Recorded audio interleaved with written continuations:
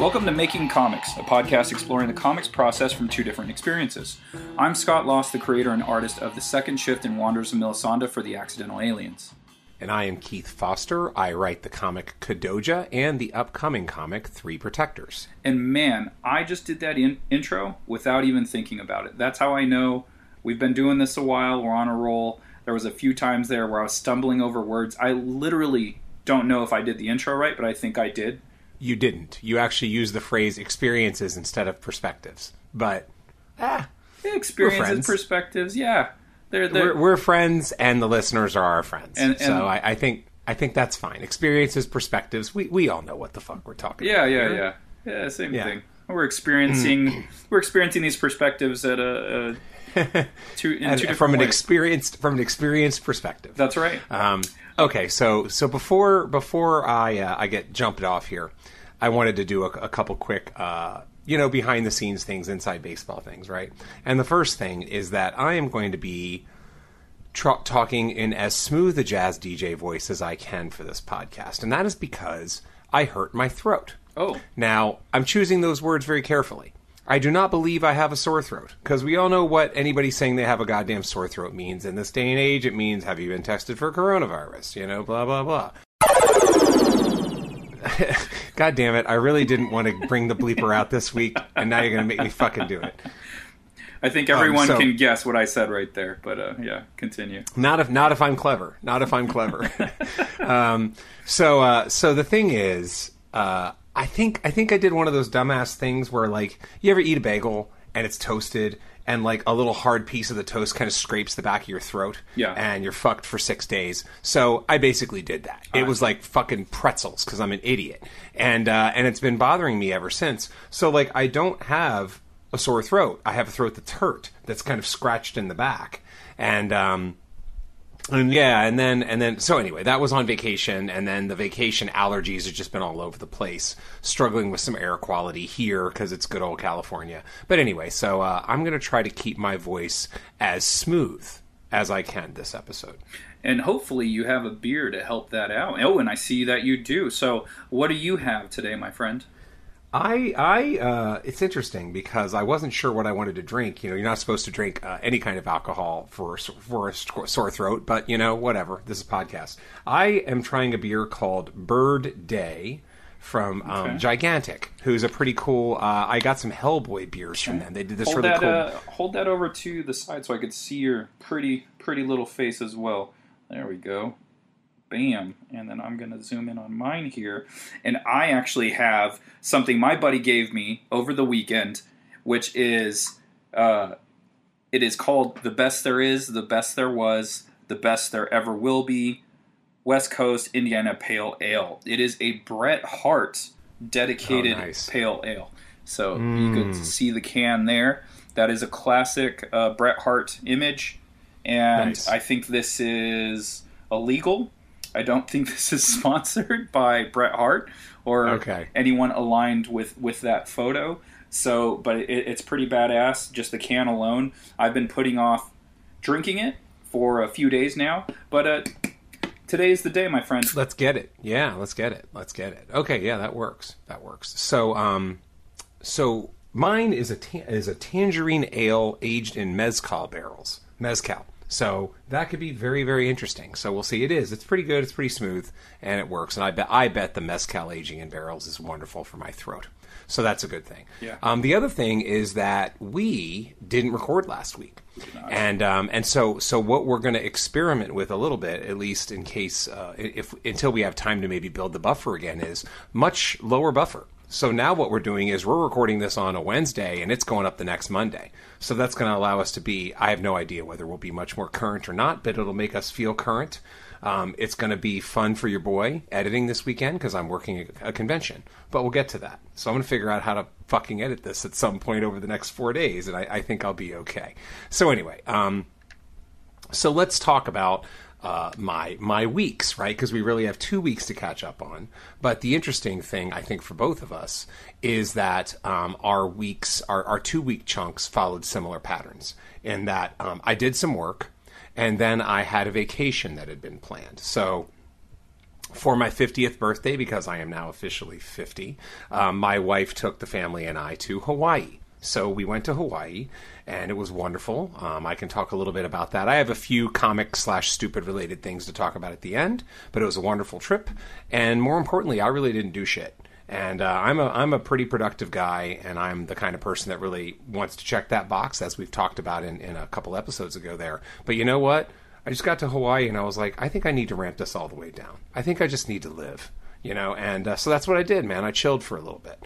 So, but before that, what I did was I finished the script to Kadoja Volume 4, Number 1.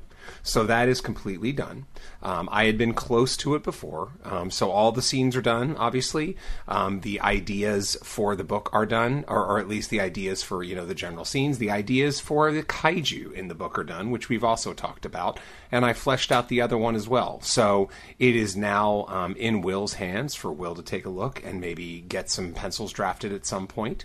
And it's also in Mike's hands. So he is going to take a read through and just see if there's anything that's jumping out one way or the other. So that was a fair amount of work. It's not much to talk about, but it was nice to do that right before I went on the trip. Just to know that I sent that off to the artist and the artist can start thinking about it. I'm actually in the similar space, so that's actually what my first thing is going to be. But man, starting a new book, it's just so exciting. Like, I don't know the last time I started a new issue. It's been that long. Like, I was working on Second Shift 10 and 11, like at the same time, pretty much. I had started 10 first, because 9 and 10, it's a 2-part story. And then I did the Drawtober event, which was last October, and that was issue 11. I ended up knocking out an issue before I finished issue 10. And so to start a new process, it's just, I kind of forgot the feeling of it. And to go straight into my first thing, I started the thumbnails for Wanderers of Melisande number 3. And that was a blast. I started yesterday. I started yesterday and continued throughout the night, and I continued today. So as of today, I have 13 of the pages of the 22 pages thumbnailed. So I'm well over halfway done in that process. And it's just, it's so interesting going over the script and just figuring out what's what. Wanderers is done a little differently than Second Shift is. It's a little looser. Ed is giving basically, it's 4 panels a page usually, and then every once in a while I'll throw in a splash or a double-page splash just to change it up. But it's usually 4 panels a page, and Ed's just kind of going, and this happens in this panel. This person says something to this person, or and it's real easy, real light, and it's gotten so minimalist that I actually had to text Ed. I was like, I don't know what's happening here. I was like, hey, who is this bad guy? Is it with this bad guy? And he goes, no, separate bad guy. I was like, okay. So, so it's interesting going through this process again with him and just working on the thumbnails. The thumbnails, it's like, before it was something I kind of dreaded, and now it's become very entertaining to me. I'm really enjoying this part of the process. Nice. So do you want to address the difference between thumbnails and pencils now, or do you want to wait until we get to this week's topic, which is pencils? Yeah, let's wait till the main event. Yeah, I don't mind that. This fine. Is a little sneak peek for you guys. So, a little sneak peek. Yeah, exactly. You guys wondering what the main topic for this episode is? It's penciling. So last week was writing, this week penciling. So exactly. Stick around until we're working it through. Yep, that's right. Wait till we finish our double. We got 2 things apiece here, and then we'll be diving into the main topic. Yeah, although it's fair to note that if they read the episode's title, they would know this is coming, because that's certainly going to be in it. Well, fair enough. Touche. It's funny because I remember this. There used to be this website back before a lot of the video stuff. Someone did. I can't remember what it was called. It was in the vein of these movie trailers we wish. Real movie trailers, or how it should have ended, and it was like the real script to something, right? It was the real script to Star Wars Phantom Menace. That's the one I remember because it was right around that time. And there's a part where I remember two things. I remember one, that Jar Jar first comes out and says, "Oh, Misa, whatever," or actually he comes out and says something in eloquent King's English. And then the script then says George Lucas, "Oh, we need to make him accessible to kids, don't we?" And then it goes back to, George Lucas writes stuff. And then Jar Jar says, "Oh, Misa," all this kind of stuff, right? So that was the first thing. And then the audience in the script, so it says Jar Jar, he gives his intro, and then the audience, supposedly speaking, says, "Die. Die, Jar Jar. No one likes you." Right? So that's the first thing. And then the second thing is that when Darth Maul kills Qui-Gon Jinn in the lightsaber fight, it says Qui-Gon Jinn dies, which comes as a surprise to none of us that listen to the advanced copy of the soundtrack. And the reason for that is because there's a song title called Qui-Gon's Noble End. Oh God. That I was at KB Toys when the movie hadn't come out yet, but the toys were already out. So I was looking through all these toys.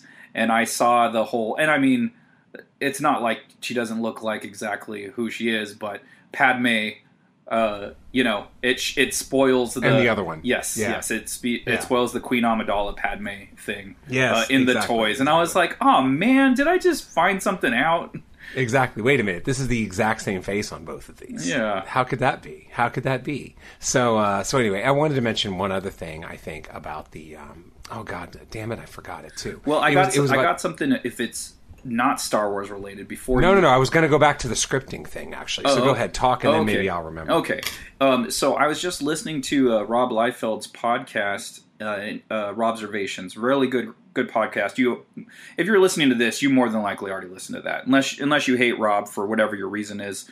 But it's a really good podcast. But he was talking about a book that he read as a child that came out after the first Star Wars, if it didn't do well. I forgot the title of the book, but essentially it's the script for the sequel he was going to do if it didn't do well. So it was like a lower budgeted sequel, and that was just really interesting for me to listen to. Just with the storyline that they were going to do. It was very interesting. Yeah, that is actually kind of cool. Oh, I know what I was going to say about the new script. That it is very exciting to get into a new issue, or I think new issue is exciting, new arc is exciting, and then in my case, I'm also tacking on final arc, right? So it's a wonderful time of like a fresh frontier, but it's also a time of expectations that I'm placing on myself because I want to wrap as many things up as possible. I want to wrap everything up that makes sense. So I need to make sure that I'm doing all of those things, and so it's fun, it's ambitious. I believe I've caught everything, but just yesterday I was driving around thinking, and I'm like, ooh, I think I need to make a change to issue 1 during one of these conversations because I want them to reference something that happened in volume 3, right at the end there, and the thing is that thing happens, but I want to call it out one more time so people are fully... I think people know, but I also want it to be like, that thing happened, so of course the other characters would know about it. Right. You know what I mean? Like, they wouldn't ignore it. It would be too important for them to ignore. So I just need to go back and make sure that works, right? And to drop it in issue 4, or volume 4, issue 1. So anyway, interesting time and fun time. Yeah, the culmination of a story that's taken this long for you to do, that would take anyone... the length that it takes them, the culmination of a story, you really want to stick the landing. It's just so important. Like, there's just so many movies out there, for instance, that you're like, man, this is a great movie. This is a great movie. And then they shit the bed right at the finish. So it's just kind of like the expectations from the audience and the expectations that you have for yourself. Yeah, man, I think books even do it more. Is that right? I actually think movies stick the landing way more often than novels do. Novels seem to fuck themselves up like all the time, man, and I don't know why that is, but who knows?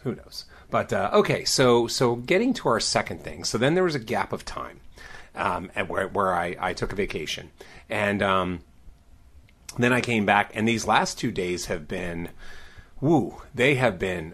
So just as a point of reference here, I'm basically on the ground for 48 hours after my trip before I turn right around and head to Portland for Rose City Comic Con, which would have just happened. Now, that is a bit of a grind, and obviously anytime you have a throat that hurts and sinuses that, again, any other year I would be thinking, well, this is allergies. The air quality sucks this time of year. You don't think that now because there's that little coronavirus bug in the back of your head. Never mind, I wouldn't even know how I got it, but that's how it works, man. It impacts everybody. So I'm going on this trip. I am excited for it.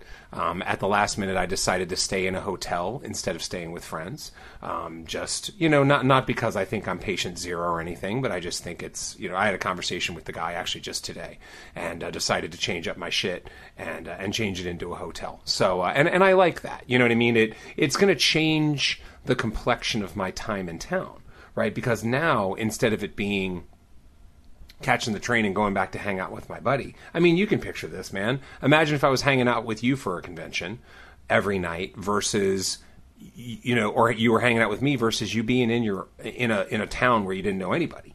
You know what I mean? Like, you'd probably hit up comic shops, you'd hit up bookshops, you'd find a good place to get a meal, find a good place to get a beer, find some good places, in my case, in the morning to get coffee, and then good to go. And Portland is an amazing town for coffee and beer, so there's going to be no shortage of options. And it's also just going to entirely change the complexion of the trip. All of a sudden, I remember just now I need to pack some gym clothes because I'm going to have time to go to the gym. It's like all those little subtle things. I'm going to have way more time to write because I'm not going to be hanging out with my buddies. So it's going to change the tone of the trip. And obviously, I'll do everything I can to stay safe and remain safe, and gargle with a whole lot of goddamn salt water because my throat needs to heal, and then I'll obviously feel better. And but anyway, so what I did was it was just tons of prep. I actually had to select the product. Conventions that you travel to by airplane, far more difficult, man. Because you have to make hard decisions. This is baggage that you're checking or packages that you're mailing yourself, and everything you put is costing you money, right? So you need to figure out what the best mix of product is that's going to have you walk home with the least amount of product possible. So I was able to consult past Rose Cities. I will be really interested to listen back to this next week because based on my data, Rose City is a strong print convention for me and not a particularly strong comic convention. I still sell my comics, I sell my graphic novels, but print seemed to be what makes the table. And so I loaded up a whole bunch of prints. I even thought ahead even more and printed out a nice sale list. It's like a laminate, and I laminated it. I printed out a few and then I laminated them so that when people come up to the table, they can look at a laminated price list. It has the trades, it has the prints, has a couple other things that I have there, has a few show specials, and the best part about it is if they're uncomfortable about certain things, then I can hand them that and I can let them know that I wipe this down after every person touches it. And so I'm bringing wipes and I'm just going to wipe that bad boy down and it'll be laminated and then I'll just cycle through them and have my own little process here. Rose City itself is requiring either proof of vaccination or a COVID test that you took prior to travel. So I think all in all, it's going to be a pretty low risk environment. You have to mask up all the time inside the convention center. Oh, is that right? Yeah, if you want to go eat or drink or something like that, you should move away from your table. I may lower my mask for a quick moment and just take a little sip of something because I'm going to need sips of water to get through the day. But yeah, aside from that, I'm loaded with product. My suitcases are packed. And by this time tomorrow morning, I will be well in Portland. I got an early flight out. It's been a crazy day or two, but I am packed and ready to go. Man, that sounds rough, dude. Just all that travel beforehand, your throat's fucked up. And then you're going to go to a convention where you're going to be talking nonstop. That's going to be a bit rough. And then the added expense of the hotel, of course. Just all of those things. It's just, for you, convention or those prospective artists who will be doing conventions, this is the stuff that you guys need to think about when you book these conventions. If you're booking out of state, out of town, somewhere where a friend doesn't live, you have to think about all of these expenses, the plane ride or the gas to drive there, the hotel, the table space, the food while you're out there. So this is all stuff that you need to have in the back of your mind when you start doing these conventions. Yep. And this goes to something that it's just one of my philosophies, right? If the convention was a month away, I'm not sure I'd do it. we'll see. I mean, I don't know. I go back and forth on just the current risk level right now. I am vaccinated. I do protect myself in public. I do wash my hands like a maniac. So I feel like, at least I'm mitigating all the risk that's out there. To your point, incurring extra cost is never a good time. But, this is going to be a bit of a vacation for me, I suppose, when the convention is over. Hopefully it goes well. Hopefully I do well. And we'll see. And, something that I promised myself a very long time ago is that someday when I'm old, hopefully, I will sit back and I will tell myself, Keith, you gave it your best shot. You threw everything you could at it. You know what I mean? Like you didn't leave anything on the court, to use a sports analogy. And so, yeah, it's going to incur some extra cost here and there, and it's going to be some pain, and I'm going to have to scramble to make that money back and sell more. But hopefully that happens, and more importantly, I'll know that I put it all out there and I gave it a shot. And, if the shot hits, then I'll look back on these times and go, yeah, man, the grind is real. And if it didn't hit, well, then I know that I gave it my best. Yeah, that's what I was going to say. And hopefully you are an old man and you say, I gave it my best shot and it hit. And look at the success that it brought. And I'm sitting on my yacht while I own the Philadelphia Eagles going, yeah. That's right. Didn't want to buy a part of the Sixers, huh?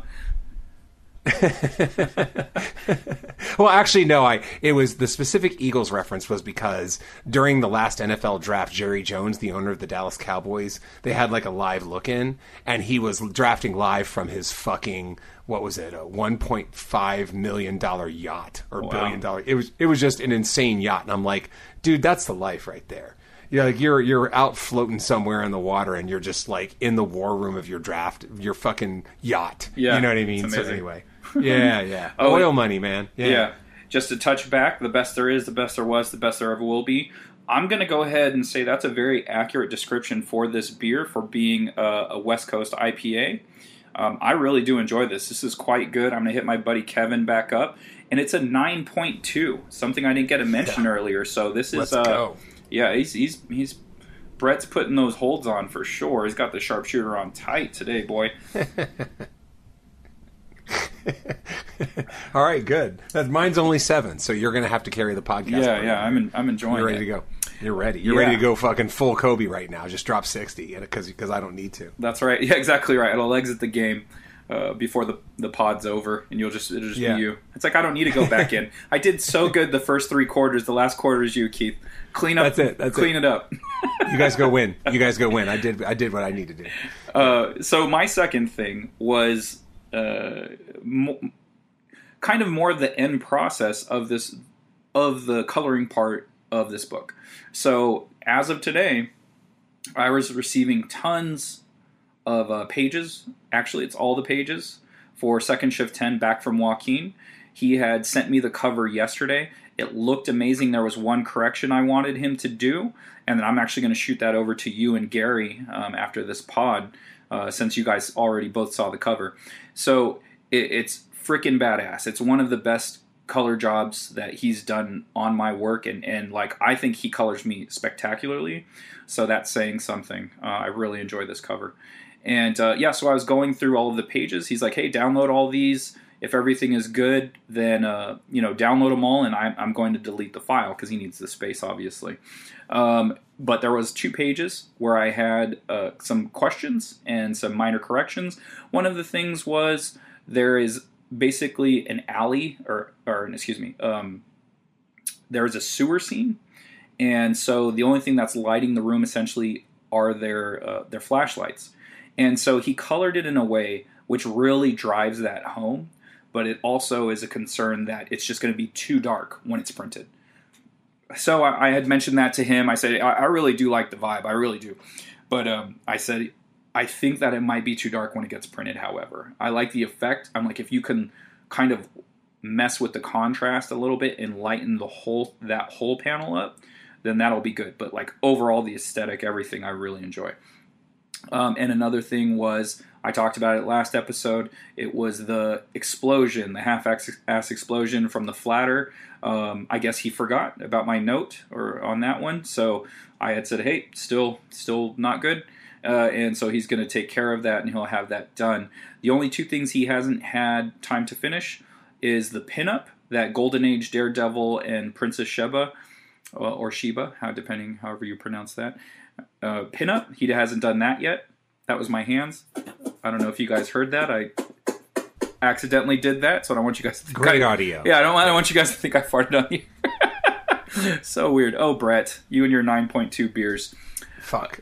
I'm gonna have to edit this shit on a fucking airplane, and it's gonna be such a pain in the ass. And you're fucking up on purpose. It's like you're fucking up on purpose. I want you to leave this all in. So yeah, so he's going to be doing that pinup tonight, and he said he'll have it to me by tomorrow. And then that book cover. It's an old style detective noir story, and the commissioner, he sent me some pieces that were this painted old school, book novel, and he's going to do it in that style. So hopefully he'll have both of those to me tomorrow. So really exciting time. I love getting colored pages in, just to see my work in color, like how Joaquin translates it. A lot of times I don't even give him direction. He'll say, hey, do you have any notes for this? And I'm like, I trust you. Just do whatever you're going to do. And then he sends it back, and I'm just like, this is the best thing I've ever seen. Like, it's just so amazing. So I love working with this guy. I just got a notice on Facebook today. It has been 10 years since we're friends on Facebook. So I think that is in accordance to when we started working together coloring. So 10 years of knowing this guy and doing comics and other projects. It's great. Yeah, I mean, we've said it before, too. There's something very wonderful about, like, playing big money man and paying other people to do stuff, and then you just kick back. Like, send me my shit. Yeah. Well, and not only that, we're actually friends. Like, we're legit friends, It's so nice to meet up with someone online and, become, business partners in a way, or whatever that is. And then become friends over the years, just talking, and to the point where we Skype each other every once in a while, and we'll just talk on the phone, like he likes practicing his English. He's from Argentina. So we'll talk on the phone for like an hour or two, just chopping it up, and it's really great. It's a really nice partnership that me, Ed, and Joaquin have developed. It is interesting to see that kind of stuff. Like you and I, too. We table next to each other at Long Beach Comic Con however long ago, and here we are just fucking kicking it every week. And, going to buy comics together and hanging out and drinking beers and, knowing each other's families, basically, in a lot of ways, And that stuff happens step by step, But it's interesting because as you're talking about you and Joaquin, it's also funny to think about the things that are the flip. And I just thought of one where I got in contact with an artist, however long ago this was. Let's just go with like 4 or 5 months. And he wanted to do a Skype, and we did a Skype, and we talked, and we were talking about like maybe collaborating on this comic and doing this and doing that. And the conversation seemed to go okay. And then afterwards, we never spoke again and never emailed again. That's so weird. Isn't that fucking funny? Happens, and it was just kind of like, I mean, you have to have the call, and then you're like, yeah. I think what happened was he ended up talking me into a place where the thing that he wanted to draw was not the thing I wanted to write, And he was a writer too, and seemed to have a lot of writer input on it. And it's like, well, I'm not sure you need me, buddy. I didn't say that, but that's what I was thinking. Right. Like if I'm just providing every service that you can provide on your own, well, why would you not do it on your own? I wonder if that's exactly what happened too. After you guys went back and forth for a while, I think he might have come to that same conclusion. Like, I think I got this. Like, basically exactly. You guys might have even talked out the stuff he was having difficulties figuring out. Sure, and you helped with those little pieces of the puzzle. And he goes, all right, I'm straight. Yeah, and again, like, dude, that's fine. You know what I mean? Like, I didn't want to write the comic by the time the conversation was over. Because again, it had turned me just ever so slightly away from the stuff that I really want to write.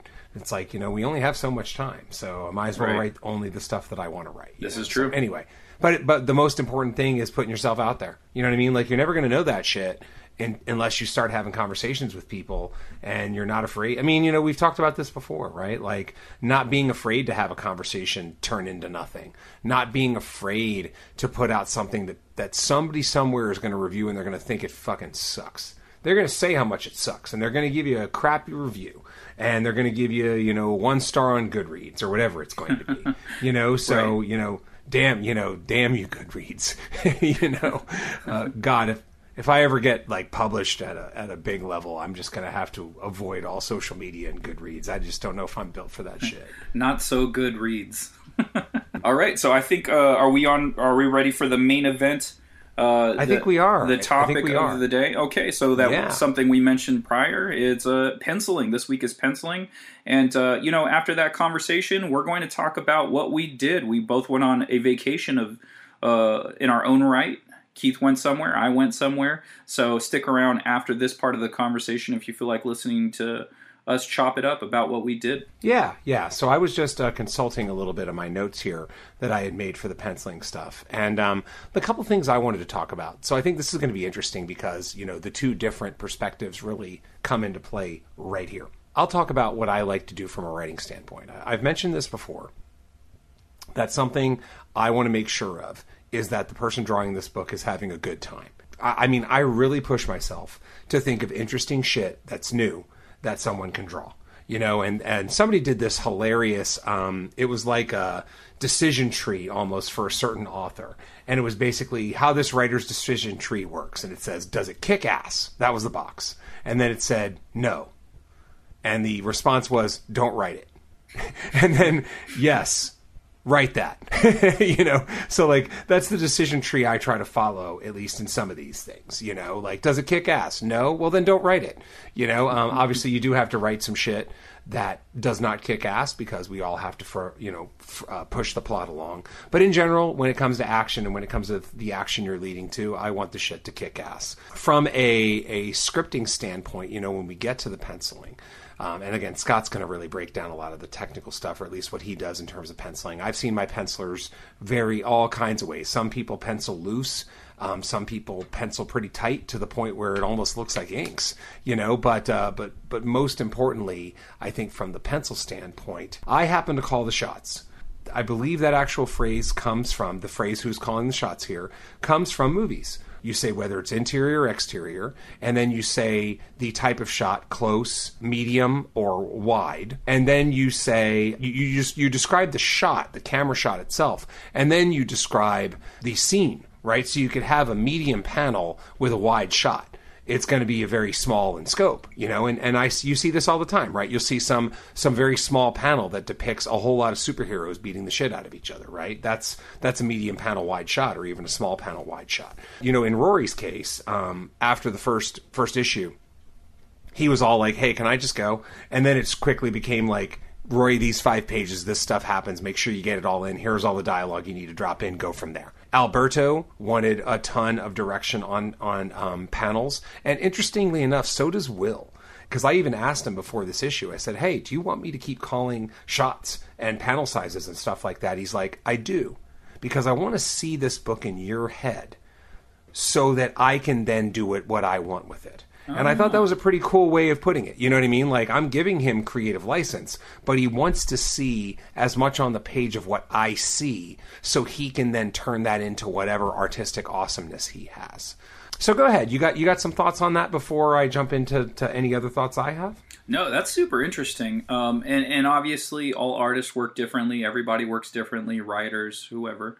And that's just interesting to hear that you have you've experienced the gamut. It's just like, yeah, some guys just want to know what's going on in these 4 pages. All right, let me just do my thing. I don't really need your direction so much. As long as I can visualize your script, then let me just do my thing. And I know there's some artists out there that's just how they like to do it. Other ones, there's guys, a lot of times if it's just a job, right? Like if they don't feel pulled into the project maybe, and this is just me spitballing, and this is not 100% definite for everyone that works this style, but if someone isn't necessarily invested in the project as far as it being like their baby, or they feel attached to it in a way, it's just basically a paycheck, they might just want, all right, just give me the direction. Cool. I'm just going to draw it exactly how you said. So at the end of the day, you won't be like, you know what, this isn't what I want. It's like, oh yes it is. You're the one that told me this is what you wanted. So for them, it might be a job. They're just like, okay, well, I'm just going to get it done. The less thinking I have to do, the better. You know, other people, they like to be a little more creative with it, even if it is just a job. They want to be entertained by you know, putting as much as they can into each page. So there's a whole bunch of directions there, and it's interesting to hear how Will likes to do it. Will Perkins. Now, I know in your case, you all you've done is issues that you have a creative stake in, right? But let's just say, you know, you're partnering up or something like that. Like, what do you like to see in terms of direction, in terms of script? Does Ed does write the scripts, right? He does, yeah. Yeah. So what do those scripts look like? Let's start with that. Well, I think we talked about this last week or the week prior. I'm not quite sure at this point. But Ed used to write prose style. So it was just him writing a story like a novel, and I can visualize it. You know, like when you write a novel, as a writer, you want to paint a picture for everyone. When you're creating comic books, that's kind of an interesting way to do it.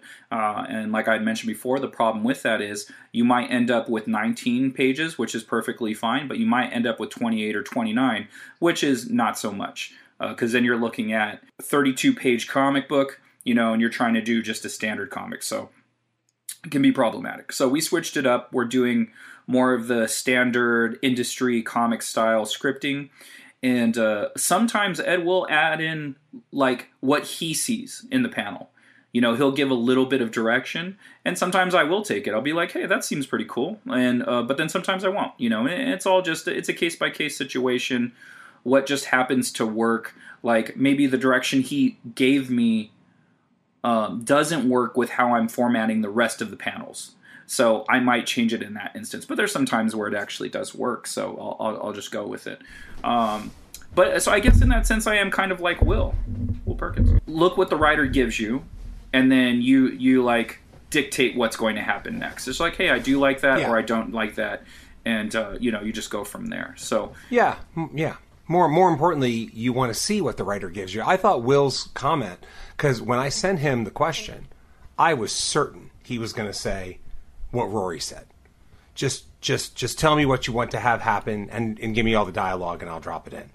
So it was very interesting and surprising to hear him come back and say, no, I want you to be as detailed as possible so I can see the book in your head and then go from there. So yeah, man, pretty cool shit. How much does he follow what you do? That, like, how much work has he done with you prior to this? And in that work, how much of that does he follow your description? How much does he go about his own way? You know, it's interesting. He's only done one issue, and the answer to your question is, I don't know. I suppose this is sort of part of the penciling, is getting the feedback from the writer, right? If you're working with a writer, then pencils are when you want the feedback. Because after that, bitch, the work really starts. You know, so I don't want you changing your mind after I've inked pages, you know. So exactly because of that, pencils are the big feedback stage. So you're going to get, as a writer, you're going to get a crack at it on the second end of pencils as well. And so in terms of that phase, I make a habit of never looking at my own script when I look at pencils. Right? Mm-hmm. Some people might, but I never do, because what I like doing is I had this vision of the story in my head, you know, here's the script. And then what I generally do is I just forget it, you know, because, you know, to work with me is to know that I love letting artists be artists. If you're working with me, I mean, musically I do this, and creatively on the comic side I do this. Man, it's all about us kind of creating something together. You know, like I could play all the instruments myself in a band, but I choose not to, right? Because I don't play all of them that well, you know, and I sure as shit don't play them as well as the session musicians, you know, or the you know, the badasses that I end up working with, like Chris from Big Pimp Jones and Frank from Big Pimp Jones, you know, Jim Figursky, all these guys, man, they can all do amazing shit, you know. So to that point, that's why I don't consult my script. So I have no idea how closely Will mirrors the script, because I've never checked. All I know is I got those pencils back and the shit worked. You know, Rory would send some shit, and with the art, I always thought it was amazing, but he would also then mess with the dialogue, you know, and it would be like he would make the dialogue maybe better in his eyes, but it didn't make it better. Or sometimes he would editorialize and cut stuff. It's like, no, that has to be in there. There's a reason that's in there. You can't cut that, you know. Right. So, and then I look back at what I wrote, and I'm like, yeah, there's a reason that I wrote it like that. Like, so I need you to add that back in, you know. But anyway, was he doing the lettering as well? Yeah, Rory was doing it all. As a matter of fact, yeah. Yeah, Roy was doing all of it. And in this case, obviously, Will is going to do the art and the finished pages, but I'm going to be doing the lettering, which is helpful. Again, it's a blessing and a curse, as I've given that exact phrase before, because you have authorship over your shit until it goes to printer. But that's a good and a bad thing, because you can never fucking let go of it. There's always something to change. There's always something to think that you did better. Where if you pass it off to somebody, then you just throw it over the fence and it's done. So anyway, so yeah, I've never really checked. I've never really bothered to look at that. I just know that the pages work. That's cool. That's very good. There was a story a while back about Scott Snyder and Greg Capullo when they first started working on Batman. That project almost didn't happen because Snyder was overly detailed and trying to dictate everything. And Capullo was so used to McFarlane's style, which was just very Marvel method of, hey, here's what's happening on these 5 pages, just make it happen. And Greg loved it, and that was the style he's worked in for years. And I think prior to working with McFarlane, because he worked at Marvel, it might have been the same method. The artist basically, hey, here's what the story is, and the artist bangs it out, and then the writer, dialogues it after the fact. So, and that let Snyder become a better writer because he had never worked that style before. He was new to comics relatively, even though he was like a Goliath in himself. He was relatively new to comics. I think only a couple of years. So he's only worked with artists who were going to do exactly what he said. But Capullo came in with his big nuts and was like, "No, bro, that's not how we're doing it." Yeah, and then exactly. He learned, and then he started working with other artists and realized that artists have their own vision. And guess what? Artists are visual people, so you should probably let them do that. So to hear you say what you just said, it's perfect. That's exactly what I think any artist would want in a writer. Just be flexible. Let the artist do what they do, as long as it aligns with the story that you're trying to convey. So, yeah, I mean, and I think more importantly, if you're collaborating with someone, whether you're the artist or the writer, it's important. Number one, they're never going to know how you feel unless you tell them. Right, so that's important. The thing number one is to communicate, ... in a respectful way. But just understand that you're always going to get more with sugar than salt. Right, I think that's the phrase. Mm-hmm. Catch more flies with sugar than salt. Right, yeah. So it's always good to be nice to people. It reminds me of there's a very funny thing. I'm going to try to paraphrase this and get it right. For some reason, I'm thinking of it now. Maybe it's the 7% beer. Neil Gaiman gave this address at a college one time, and I can't remember what college it was, but he was basically talking about being creative. And so it may have been one of these creative universities. And what he said is, there are 3 important rules. Number 1, be good, right? Number 2, be on time. And number 3, be nice. He's like, you know what the beauty of that is? You don't even have to do all 3. Yeah. You just have to be 2. You just have to do 2. You can be good and nice, and people won't care if you're on time. You can be on time and nice, and people won't really care if you're good. So anyway, it's I just love that idea. So to that point, obviously you want to be all 3, but nice is important. Nice is important, and it's going to get you open a lot of doors and get you to meet a lot of new cool people. All right, so coming off of the script portion of this, going into the penciling, there's a step in between that, and I had mentioned it a little bit earlier in this episode. It's thumbnailing. So thumbnailing is where you're going to do quick, tiny little layouts of each page to see how the story flows. So if there's any kind of story issues, you'll be able to find out in this part of the process, which is great because you don't want to do all this work, creating all of these panels, doing all of this art, killing all of this time to only find out, oh, wait, the story kind of doesn't work. We need to add something in between these 2 pages. Then it messes with the page flow, and it becomes a whole thing. So for you new artists out there, always thumbnail your stories. Don't try to do it page by page. You're not there yet. And honestly, I don't know if anyone ever really does get there, where you just go like, let me just tackle these first 2 pages. Unless you're working with a writer that you're very comfortable with and has been doing it for years, I would say to thumbnail the entire issue out first, and then start tackling the actual drawing of these pages. What's fun is, when you're thumbnailing, you're working at such a small scale, you can actually see the whole flow of that entire page just because it's so tiny. And you can see if the flow of the page works. This is something I've talked about briefly in previous episodes, is page flow. So in the thumbnail process, you'll definitely get to see that. And another interesting thing to do while you're thumbnailing pages, look at the composition of each panel. Like, is that panel composition interesting in itself? And that's something I ask myself in the thumbnailing process. Like, I won't get too detailed as of right now. Like, when I'm going the first run over the entire thumbnails, it's going to be stick figures. It's just going to be kind of like silhouettes and just quick doodles. So it's nothing too spectacular in this part of the process. But as you go on, as soon as you finish that initial layout, you'll be able to go in those thumbnails and kind of like, maybe not detail, but kind of form them out a little bit better. In my particular case, I use an iPad Pro. So I can actually, or an iPad. I actually don't have a Pro anymore. I just use a regular iPad. iPad 7, because you're still able to use the first stylus. So I can zoom in on these thumbnails and just detail the hell out of them. And then I can copy that thumbnail and paste it into an 11:17 and blow it up. So the lines will be super distorted and they'll be pixelated and everything. But that doesn't matter, because the skeleton of that thumbnail is what I need. So then I can draw on top of that. I can work on top of that and then create the pages. It'll allow you to work a lot faster. This is part of the Slack method. So if you're new to books, this is something you might want to try out. I actually do screen grabs of the script. So I'll go, okay, I can fit, usually 2 to 3 pages per screen grab. And then so when I'm thumbnailing those out, I actually just paste the script into the file itself. And so I'm looking over and I'm drawing as I'm reading. So it's very helpful. It helps with the flow. It helps with speed. So something to think about when you're in this part of the process.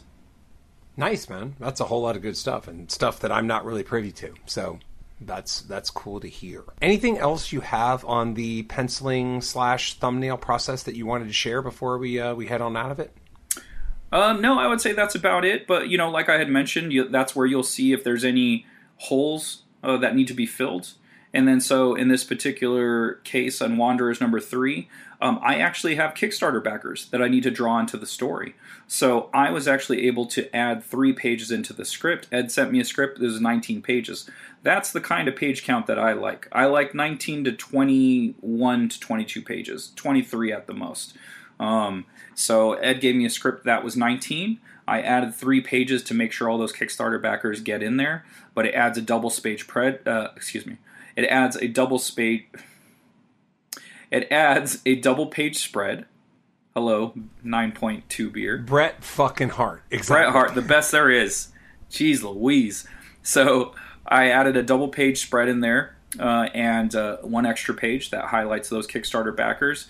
And so, and it flows perfectly with the rest of the story. And like I said, when you're in this part of the process, you'll get to see those holes, or you'll see that everything's running smoothly. So, so far so good. And so just think about those things when you're working on your next book. Rock and roll. So with that, let's go into the R&R portion of the program. And as luck would have it, since 2 weeks have passed, I've gone 2 places. So what I'm going to do is I'm going to whittle down my trips to some comic relevant shit. Okay, and go from there. And then if you have anything you want to add on yours, go for it. In between. Okay. So for my first one, this is 2 weeks ago, I dropped my kid off at college, and my kid goes to college in Staten Island, New York. So I flew out there, and instead of just flying back the next day, because who would want to do that, I went to go hang out with my cousin who lives along the Jersey Shore, and had basically hung out with him for a day.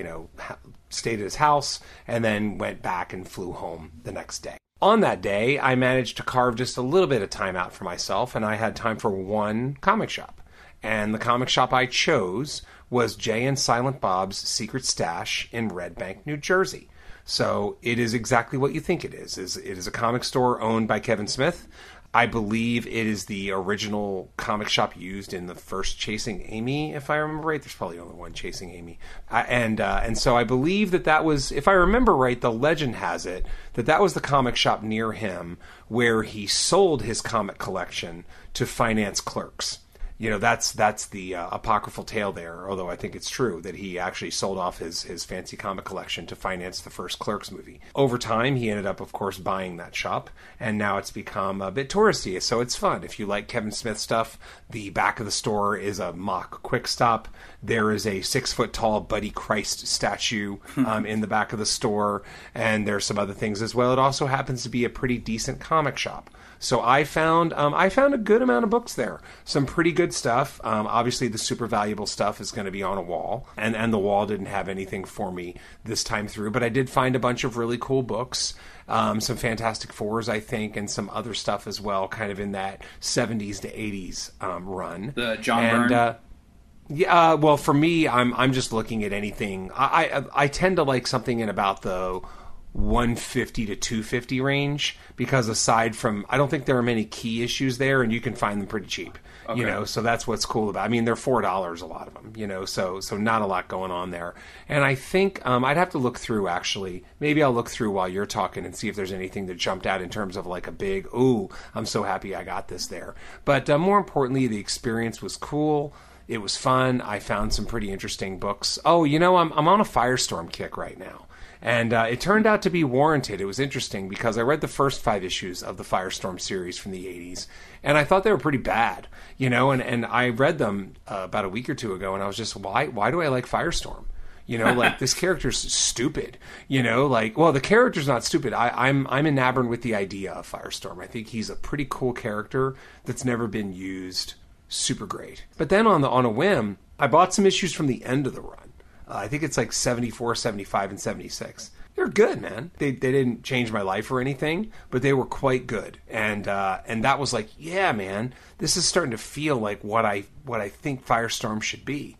So now my task is going to be, the first 5 issues are bad, and issues 74 through 76 are good. So the question is, when did this book get good? Right. You know? So I have 70 issues to try to mine and try to figure out in between when the hell this book actually got good, you know, and where it got to. Because, you know, an interesting thing about a lot of comic runs, they tend to get good at the end of the run because the writers don't have to sustain the story anymore. They can just do what they want. I think a famous example of that, although I never read them, I heard it's kind of sort of semi-legendary, is the Transformers Marvel comic. Is that right around the end, the shit got super interesting because the writer just got to do whatever he wanted.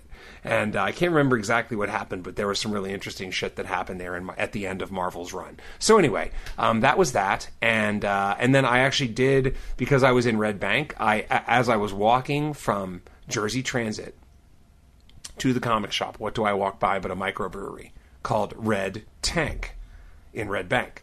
And I was like, well, hello. Basically, I had a 2-hour turnaround because I got off the train, and the next train that I could take to my cousin's town was 2 hours from then. So I'm like, I got 2 hours no matter what. And I only spent about 45 minutes, an hour in the comic shop. I'm like, I got just enough time to grab a flight at Red Tank on the way back to the train. So I did. It was delicious. Good beers. If you're in that area, then, you know, give 'em a holler. And that was my first trip. So how about you, man? Now let's fast forward to the next week and talk about anything you want to talk about over that time. Yeah, before we do that, so any listeners out there, if you're a Firestorm fan from that genre, that time frame, let us know. Let us know when it got good. When did it stop being bad? Or if you think Keith is wrong and the whole thing is good. But yeah, if you know, let us know. So I went to Borrego Springs, and that was super fun. It was over Labor Day weekend. So we went Friday, Saturday, Sunday, and it was awesome. It was just with a bunch of old school wrestling guys. We're all retired at this point. We're all old farts. So we just kind of got messed up for 3 days. It was super badass. Got there Friday, left Monday. So I guess technically 4 days, but Monday was just a cleanup day. We're just cleaning up and taking off, so don't really count that. But that was super duper fun. Another thing that something you talked about that I wanted to mention was writers writing what they wanted without having to sustain a story. That's something that Eric Larson has said in the past, and I've mentioned on this podcast. Create the comic book that you would want to read, and if you're doing your own book, and that's not the description of your book, it's not the book that you would want to read, then you're doing the wrong book. So that's just super interesting when you're doing corporate comics. You gotta you got to fall in line. You have to do what they want you to do. But once you're able to do what you want to do, that's when shit gets interesting. And I find that was the case with my wrestling career. I think my whole wrestling career, I was trying to appease the fans. I was trying to give them the match that I thought they wanted. And in the last year, I was just doing matches that I wanted. And that was, I think, my most I was fairly popular, and I'm not trying to toot my own horn here, but I was fairly popular when I was wrestling, but my last year I think I was the most popular. And that's when I really turned it up, and I was just doing whatever the fuck I wanted. So I took the experience of that last year, and that's what I do in my books now. It's just like, I'm just going to do what I want all the time, because I found that to be the best method. Yeah. If Eric Larson said that, he owes Toni Morrison royalties. Just saying, better have paid that shit. Yeah. Yeah, I don't know if he made, or if he claims he made it, but he's the first person that I read say that. You know, I saw it on Twitter years ago, and it's always stuck in my brain. I don't watch The Office, but I remember saying one time that one of my favorite phrases in life is the Wayne Gretzky quote, you miss 100% of the shots you don't take. And then whoever Steve Carell's character is, basically... Michael Scott. Michael Scott. Do you know the thing I'm talking about? Yes, I do. That it's basically a quote on the board, and it says, you miss 100% of the shots you don't take, dash Wayne Gretzky, dash Michael Scott. Yeah. Right? Yeah. So anyway, yeah. So all good. So that sounds fun, man. It sounds like a good ramp down. And as we talked about a couple days ago, actually, because I think I texted you something, and then you're like, yeah, man, I'm having a good ramp down. I'm like, awesome, man, I'm having a good ramp down too. And that's my last weekend trip that I just got back from a few days ago, which was Hawaii. Hawaii was great, but I want to focus on a few sort of specific Hawaii things. The first thing is comic related. We did rent a car for one day and do the customary drive. For people that are at Oahu, it almost feels like a rite of passage that you need to rent a car and drive around the island, which you can do in about 3 hours, even if you take like the very scenic route along the North Shore. And that's going to be the drive. There are some other things you want to do there. We've got our whole system of checks that we need to do. You know, one of the things is get Matsumoto water ice, which is in Haleiwa, I believe is how you pronounce it. And then not far from there is one of the Giovanni's shrimp trucks. But so if you're not familiar with Giovanni's, it is a now legendary place that serves an incredible plate of garlic shrimp. Some people say don't believe the hype. I say believe the hype. It's pretty goddamn delicious. And yes, it's overpriced, and yes, it's touristy. But, it's overpriced and touristy for a reason. Because a whole lot of years ago, people ate there and were like, this is good fucking shrimp, man. Yeah, I can concur that I went there when I was in Oahu. It is delicious. Believe the hype 100%.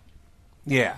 So, but before I get to actually, I'll give my stupid thing first, right? Giovanni's is cash only. And the problem is we only had just enough cash on us to buy 4 plates of shrimp, because there were 4 of us, right? 4 big old things of shrimp. I walk and I'm like, look, there's a McDonald's right there.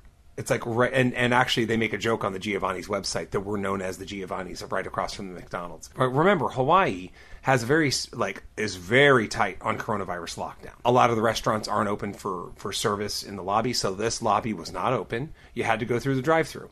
And I've done this 3 times in my life, and I got to do something that I never do, which is I walked through a drive-thru. So I'm going to give this preface. It somehow is one of the most subversive and fucked up things you can do in a modern society. People cannot fathom you walking through a drive-thru in some places. So like I walk up and there's a woman. So before you even get to the order taker at McDonald's, there's a woman just sitting there kind of under an umbrella. And I'm like, hey, I see the lobby's closed and I can't go in. I just want to get a couple drinks, man. I'm just going to walk through the drive-thru. Okay. She's like, I don't think you can do that. And I'm like, well, you don't really give me a whole lot of options. Like, there's no real way for me to get an order. I'd like to walk through the drive-thru. She's like, well, we can't do that because we're concerned about your safety. And I'm like, well, can I take my chances? Can I just walk up to the car in front of me and, not touch it and then wave at the car behind me if they get too close and maybe not have them run into me? She's like, go to the first window. she didn't even know what to do. So I walk up to the first window, and of course, remember in a drive-through, I'm 6'2", so I'm bending over, right? Like a car window is lower than a standing human being in most cases, yeah. especially me. Yeah. So I lean over and I say to the guy, "Hey, I just want to order some beverages here. Can I get some?" And he's like, "Sorry, I don't think you can do that. You're standing in a drive-thru." I'm like, "Yeah, I'm aware I'm standing in a drive-thru. I really just want to order a couple sodas, man. Like that's it." He's like, "I got to call the manager." So he calls the manager. I'm like, "Okay, cool. I'll wait."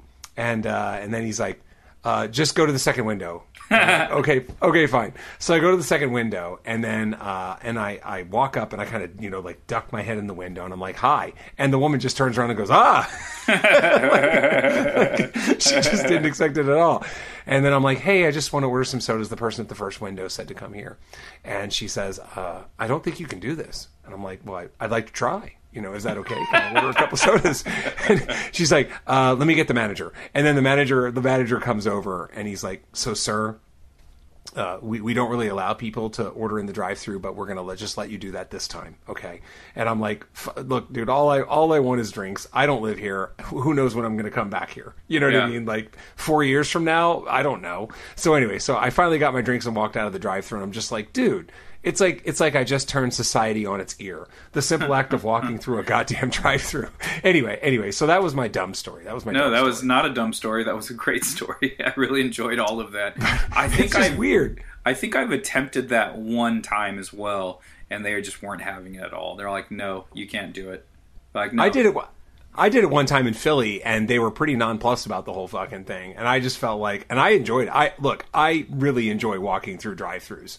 They're just strange and weird in a way that people don't expect. The Wendy's in Philly in my old neighborhood gave a shit, So anyway, it was fine. Money's money, But anyway, so before we had done that, we earmarked just a little bit of time again. One comic shop. And so the comic shop I chose was a comic shop called Choice Comics. And it's not far from Aloha Stadium. I went there, and it's a very hard place to find because their name isn't even on the door. You just have to know the address.